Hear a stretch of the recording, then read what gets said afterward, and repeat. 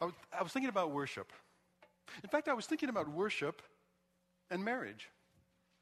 Worship can be a lot like marriage. You ever thought about that? It's a wonderful thing. It's a relational thing.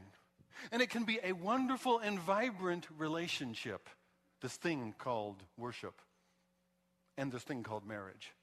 Or they might not be. In fact, after a while,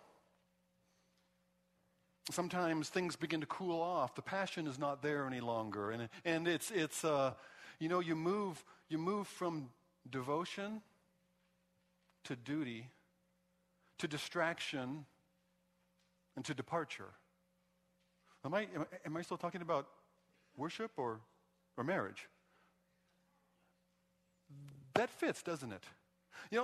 The same thing we experience in human relationship, we experience in our worshipful relationship with God. From devotion, it's wonderful. I want to be here. I want to experience the presence of God and to delight in His glory. To I need to come to church because that's what I'm supposed to do. To duty, to distraction of other things and things that get in the way. To finally departure. It's not important any longer. Worship can be missing a sense of life and vitality. In fact, Queen Victoria said this. She said, the only statistic that I can remember is this. If all of the people who fall asleep in worship were laid down end to end, they'd be a lot more comfortable. But worship shouldn't be a place for falling asleep. Worship should be a place for waking up. Worship shouldn't be a place where our eyes close. Worship should be a place where our eyes are opened. Worship should not be boring. And in the Bible, in fact, what I will call God's manual for worship, the book of Leviticus, worship is not boring.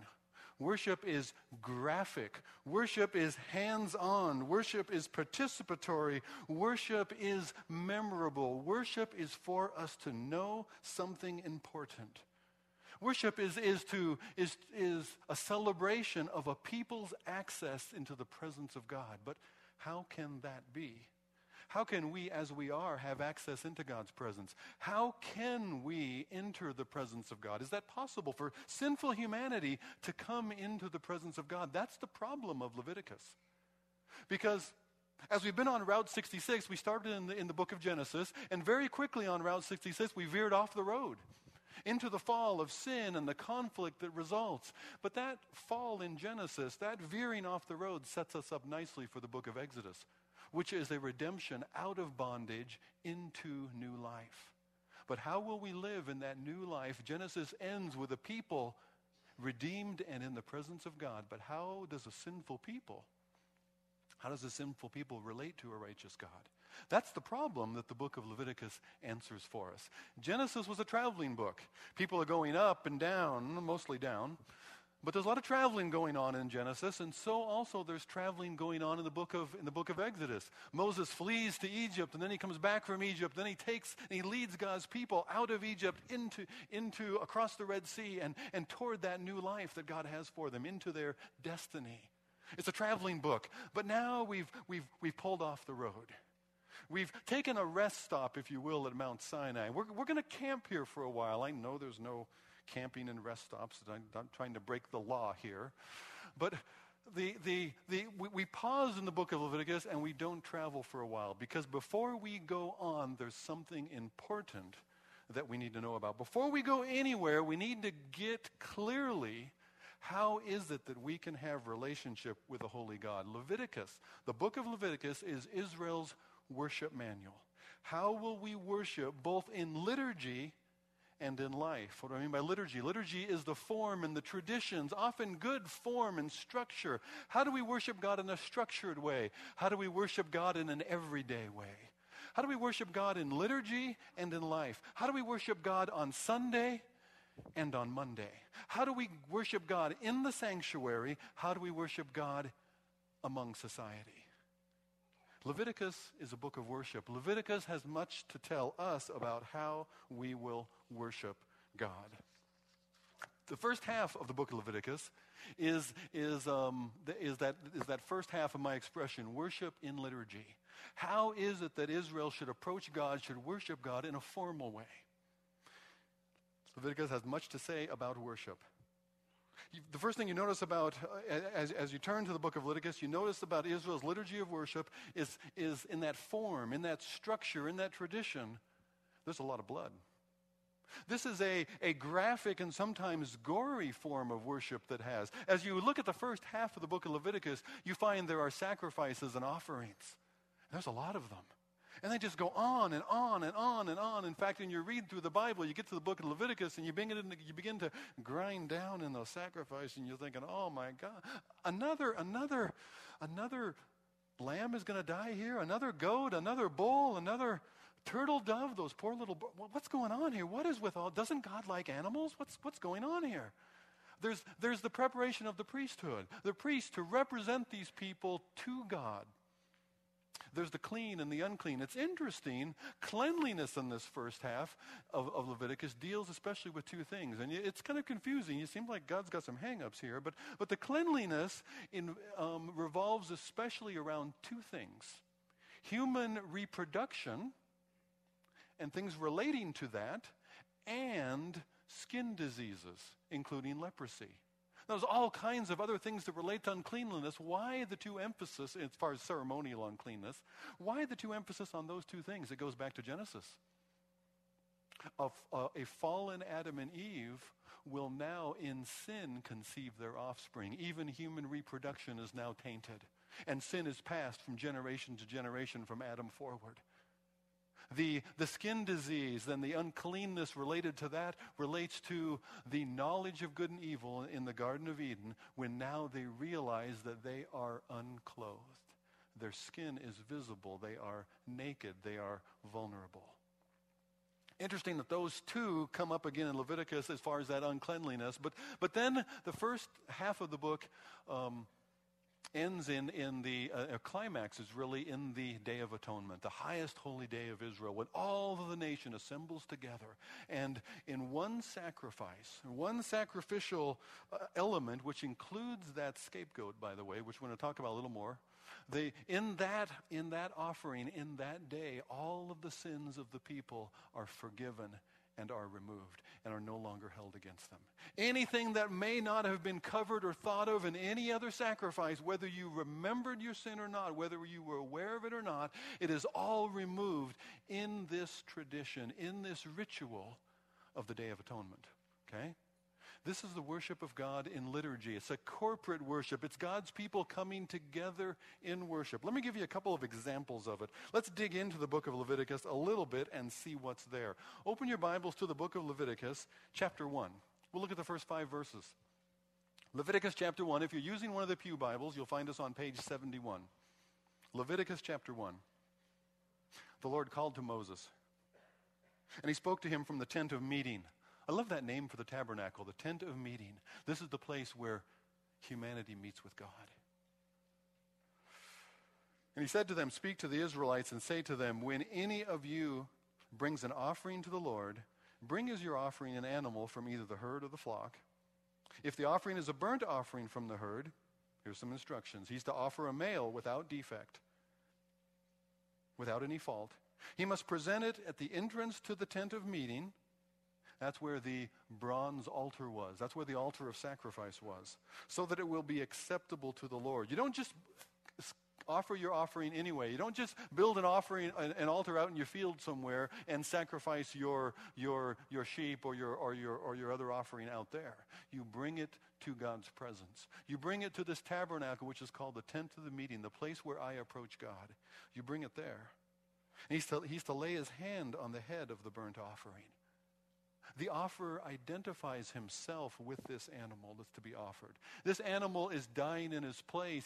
He lays on his hands and identifies himself with the animal, transferring his guilt onto the head of this animal, this innocent animal that's going to die in his place. He lays his hand on the head of the burnt offering. It will be accepted on his behalf in his place to make atonement for him. He is to slaughter the young bull before the Lord. And then Aaron's sons, the priests, shall bring the blood, sprinkle it against the altar on all sides at the entrance of the tent of meeting, and then on it goes into how you finished with this offering. So there you have a practice that's true. There's all kinds of offerings that we find in the book of Leviticus. There's a burnt offering. There's the grain or the unleavened bread offering. There are sin offerings. There are peace offerings. There are guilt or trespass offerings. One after another in those first 7 chapters. When I realize that I have sinned, I need to come before the Lord, and I come by means of an offering that is going to be offered in my place. It's going to bear my guilt in my place. It's going to be killed, be offered, be sacrificed for my sin. That's the picture that's going on. It's a very graphic picture, isn't it? Somebody could not take that livestock, that sacrifice that they brought, and lay their head on it, confess their sin over this animal, and it's no longer just some random ritual that you say and go through. This is personal. This is real. This is, may I say it, hands-on. It leaves an impression. Hebrews 10 speaks of these sacrifices. Hebrews 10 and verses 1 through 10 is a good explanation, a New Testament explanation in the realization of Christ, why we don't bring sacrifices to church any longer, why we don't come with some sacrifice, some animal, whether it be a sheep or a goat or a turtle dove or anything, why we don't do that. Hebrews chapter 10 and verse 1 says, the law is only a shadow of the good things that are to come, not the reality themselves. The law is a shadow. For this reason, it can never, by the same sacrifices, repeated endlessly, year after year, make perfect those who draw near to worship.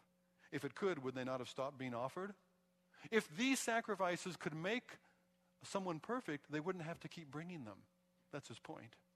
But these sacrifices continue as a reminder year after year of the people being reminded of their sin and their need for a substitute, because a substitute would ultimately provide it. Those sacrifices are an annual reminder of sins because it is impossible for the blood of bulls and goats to take away sins. Therefore, when Christ came into the world, he said, sacrifices and offerings you did not desire, but a body you have prepared for me. Burnt offerings and sin offerings you were not pleased. Then I said, here I am. It is written about me in the scroll. I have come to do your will, O God. First he said, sacrifices and offerings, burnt offerings and sin offerings you did not desire, nor were you pleased with them, even though the law required them to be given, it says. Then he said, here I am. I have come to do your will. He sets aside the first, the law, the sacrifices. He sets aside the first in order to establish the second.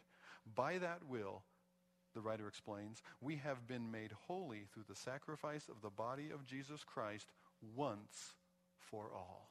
Okay, so the Old Testament sacrifices, those were to portray, those were to tell us something about the sacrifice who would come, the Lamb of God, John says, who takes away the sin of the world. That's what the Old Testament sacrifices were meant to reveal. Read them realizing this is meant to portray in a very real, in a very graphic way, in a costly way, in a shocking and scandalous way. This is what sin requires. This is the death that sin brings. And it's not about the animals. God would send his own son, because that's what sin requires. That's what sin looks like. The horror of those offerings. There's fascinating pictures in these Old Testament sacrifices. 2 that I'll mention. The first one, Leviticus 14, is the cleansing of a leper. Interesting. We have a skin disease today, we go to the doctor. Someone had a skin disease in Israel, they would go to the priest. And in the cleansing of this leprosy, which is supposed to be an incurable disease, but in the cleansing of this leprosy that was provided for under the law, one of the parts of it is you would take 2 birds, 2 doves, and you would take one of those doves and you would put it in an earthen vessel, a clay pot. Scripture compares earthen vessels to our own frail humanity. You take that bird, you put it in an earthen vessel, and there you would kill it. Okay? And the earthen vessel collects the blood. And you take the other bird, the live bird. The second bird looks just like the first bird. They're identical. You take the second bird and you dip its wings in the blood of the bird that was killed. You identify the second bird with the first bird in its death. And then what happens? That live bird is set free. Why? Death and resurrection. Christ died for our sin, for our guilt, and he is raised because of our justification. Both his death and his resurrection couldn't be portrayed in one bird because the bird was dead. But Jesus didn't stay dead. He was raised from the dead because our sins, having been paid for, are now forgiven. Another example where it takes more than one is that Day of Atonement I talked about earlier. There were offerings that were brought. There was a sin offering that was brought, and even the tabernacle needed to be cleansed from human guilt. Even the tabernacle was tainted, and even the altar was tainted, and the priest had to offer a sacrifice on the Day of Atonement, first for himself and then for the people. Jesus didn't have to offer any sacrifice for himself. He was perfect. And then, as part of that, two things happen. There are two goats, and they draw straws, and you didn't want to be the losing goat because they would draw straws for the goats, and one of the goats would be killed. And that goat would be killed, its blood would be shed, and it's an offering for the guilt of the people. Then the other goat, the goat of removal, it's called, or the scapegoat. The scapegoat is then brought into the mix, and the scapegoat the priest lays his hands on, and for the whole nation, all the people, he confesses the sins of the people upon this goat. And then what do? They take that goat away. They lead it off into the wilderness, away, far away to a solitary place, a place where there are no people, a place from which that goat will never return. Because as far as the east is from the west, so far as he removed our transgressions from us. That's why it's called the goat of removal, the scapegoat. When you hear somebody talking about a scapegoat, I remember Jesus. It wasn't put on him. He bore our sins willingly upon himself there on that cross, that we would die to sin and live to righteousness. Peter says, for by his stripes we're healed. Jesus is our scapegoat. He's our goat of removal. Our sins have been forever carried away, taken away. All right, there's the scapegoat. All of this worship and liturgy, as old-fashioned as it is, as outdated as it seems, in ways that we do not practice today, they tell us things about our worship. What does it tell us? What do these things tell us about our worship? What Christ-centered worship in liturgy looks like? First of all, our worship is about Christ. The things we say, the way that we pray, the songs that we sing, it all needs to be centered on Christ. It's not even about our devotion so much as it is him and what he has done, who he is. That's what our souls long for. Our souls don't need to sing so much how devoted I am and how I will serve you, as much as our souls need to sing who he is and what he has done. And to remind ourselves that you and I were made to worship. We were made to worship together in liturgy, but that worship is to be about Christ. It's Christ-centered. It focuses on him, nothing else. The offerings, the scapegoat, the live bird set free, all of these things portrayed to and pointed to Christ, even as Hebrews 10 tells us. Worship is to proclaim Christ. Colossians 3:16 says, let the word of Christ dwell in you richly. The word about Christ, he's the focus. Dwell in you richly, aboundingly, overflowing you as you teach and admonish one another. And as you sing psalms and hymns and spiritual songs with gratitude in your hearts to the Lord, let those songs be about him. In worship, we act out the sacrifice of Christ. We remind ourselves of it and our participation in it. When you come to this table later, you might come individually and be served by one of those serving the tables. You might come as a family unit or as a circle of friends. Or perhaps when others in your row get up, you're going to say, well, that's a time. We're going to come forward. We're going to come forward and take of the Lord's table this morning. We're going to do it a little bit differently. But as we do that, you will hear those words. You will remember again, the body of Christ was given for you. The blood of Christ was shed for you for the forgiveness of your sins. That's what we remind ourselves, even in a hands-on, tangible way, as our Lord gave us to do.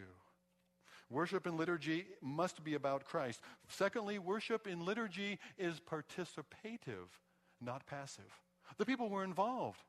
It wasn't this, you show up and watch and one of the priests will lead out a sacrifice. No, most of the offerings day after day were offerings brought by the people. It was participative. You don't come to worship to listen and hear others sing or merely to have somebody else pray. We come in worship to sing and to pray, and not only to have somebody preach, but to have everybody listen and to joy in the Word of God together. Worship is participative. It's not passive. Finally, our worship, Christ-centered worship in liturgy is first individual and then corporate. Leviticus starts with an individual bringing an offering because of his own sin. The first half of Leviticus, worship and liturgy, ends in the Day of Atonement, where the whole assembly together is sharing in one single offering. It is first individual, and then it is together or corporate. First individual, have you received Christ yourself first? Coming to church and gathering with other people that have does not make you a Christian. Believing on Jesus as your own Savior, as the one who died for your own guilt, just like for my guilt, just like for yours, that is what makes you a Christian. That he died not for the sin. I believed for several years that Jesus died for the sins of the world. That did not make me a Christian. When I realized that not only so, but he died for my sin, that made me a Christian. I trusted in that. I was acceptable by God because Jesus had died not for everybody, but for me. It was first individual, and then it's together. We can only worship together if we're able to worship. Do you come ready to worship?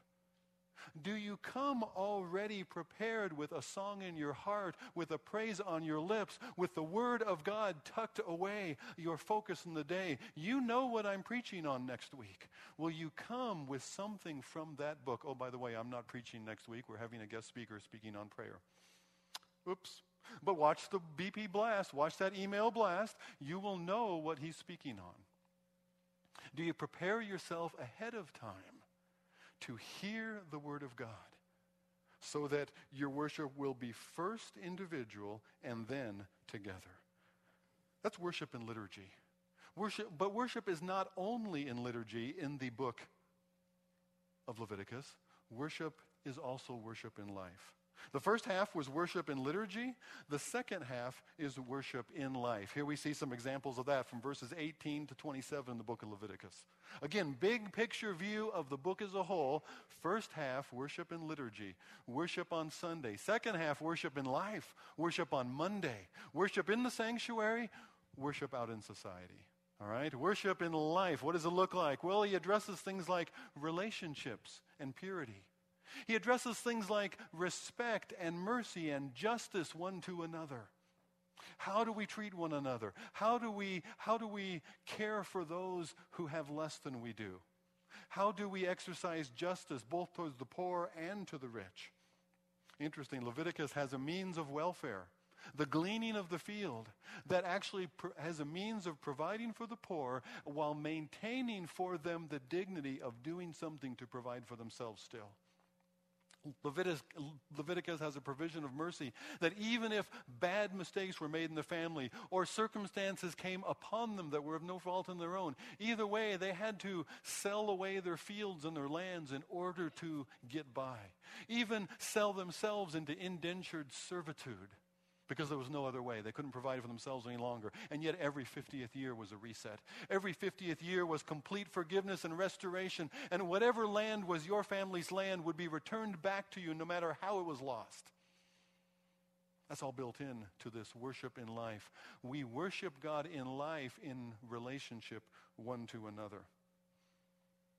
There's the purity of priests, and particularly how the priests now represent God to people and to others.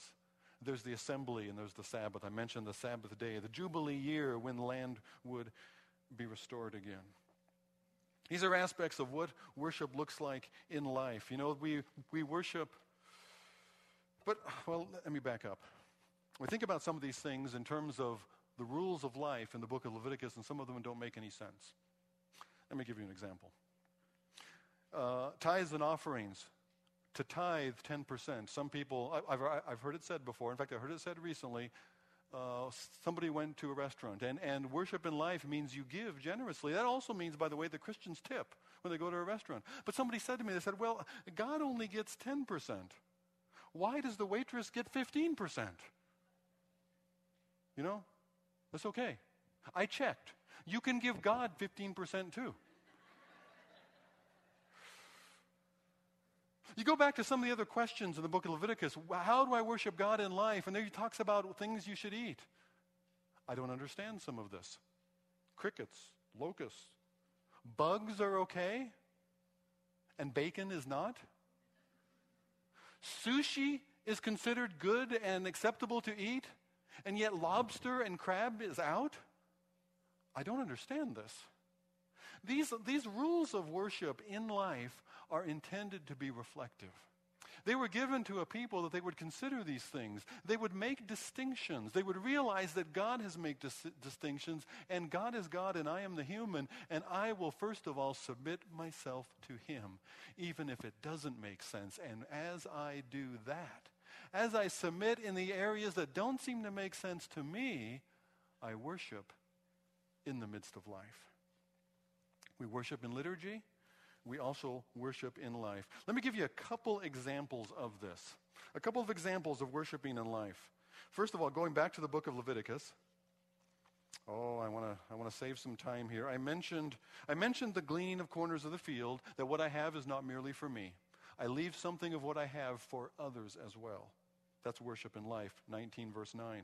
19 verse 15, seeking justice for everybody. This is an interesting one. Look at chapter 19 and verse 15. I'll read it. Leviticus 19:15, do not pervert or twist justice. Do not show partiality to the poor or favoritism to the great, but judge your neighbor fairly. Don't let the scales of justice swing one way or the other, but justice must be fair and impartial and absolute.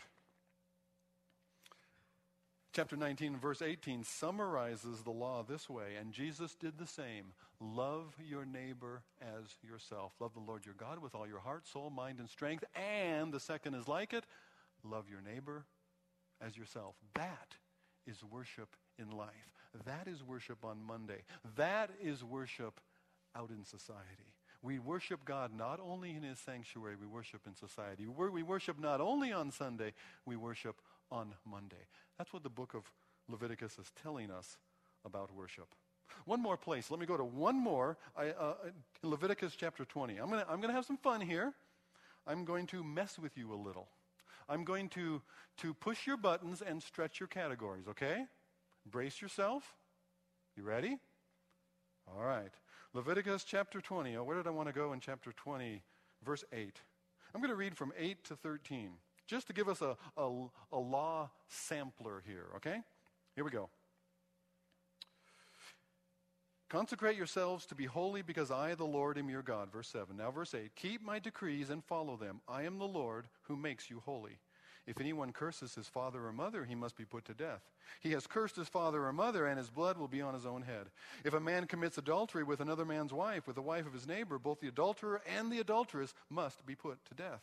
If a man sleeps with his father's wife and he dishonors his father, the man and the woman must be put to death. If a man sleeps, it goes on. And then it goes on, verse 13, if a man lies with a man as one lies with a woman, both of them have done what is detestable, they must be put to death. Their blood will be upon their own heads. And it goes on, and the chapter continues on that topic. And first of all, you might want to say, why is God so tied up? Why is the law so concerned with who we sleep with? Those matters of relational purity, of relational integrity. Why is there so much said in the book of Leviticus about that? Could I suggest it's because of this? Maybe our faithfulness, the matters of our heart, the matters closest to our core, maybe it's not merely horizontal. Maybe those issues of faithfulness and integrity and purity in relationship impact my heart in ways that affect my relationship of purity and integrity between myself and God. Maybe it's not merely horizontal toward others. Maybe the horizontal also will impact my ability to have relationship in the vertical. And maybe that vertical relationship is to be lived out in ways that show God's glory and show God's character in horizontal relationships. How can I talk about the faithfulness of God if I don't know anything about it in the way that I live, in the way that I love? How can I talk about the way that God continues to love when I'm no longer lovable if I haven't learned something about living in that kind of love?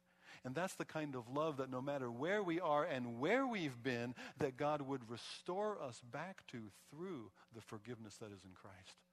When you read about the law, don't allow this to ever become an exclusion thing where you don't fit certain categories, so you are left out. The sacrifice of Christ leaves nobody out. As far as the east is from the west, so far as our sins removed from us, your sin and your guilt, he will remember no more. But in that passage that I read, it closed with a big one, big in our culture today. But you know what? As I read that list, there's two other things that concern me much more than the issue of homosexuality.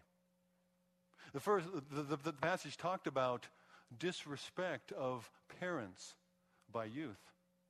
The passage talked about marital infidelity or adultery. And both of those are far more common in our culture, even in Portland, than the other one is. Why is it that we make the other one so much more of a deal within our society? And could it be if we made more out of fidelity, if we made more out of purity, if we spent more of our energy and our effort calling people and restoring one another, not judging, not condemning, but restoring one another back to that, would that give us a much greater credibility as to the righteousness and the forgiveness and the restoration of God in a much more difficult area? You see, as we live in worship, we represent our God and his redemption in ways that can also be graphic and hands-on to the people around us. We have been made to worship. We have been made to worship the Lord in liturgy. We have been made to worship the Lord in life. We've been made to worship on Sunday. We have been made to worship on Monday. We worship the Lord in the sanctuary. We worship the Lord out in society in the everyday life. I was talking to somebody earlier in the week and describing to them how their loving care of their spouse was worship. They weren't able to come to worship. They were depressed by that because they wanted to come and they felt that they should come, but their spouse needs their care.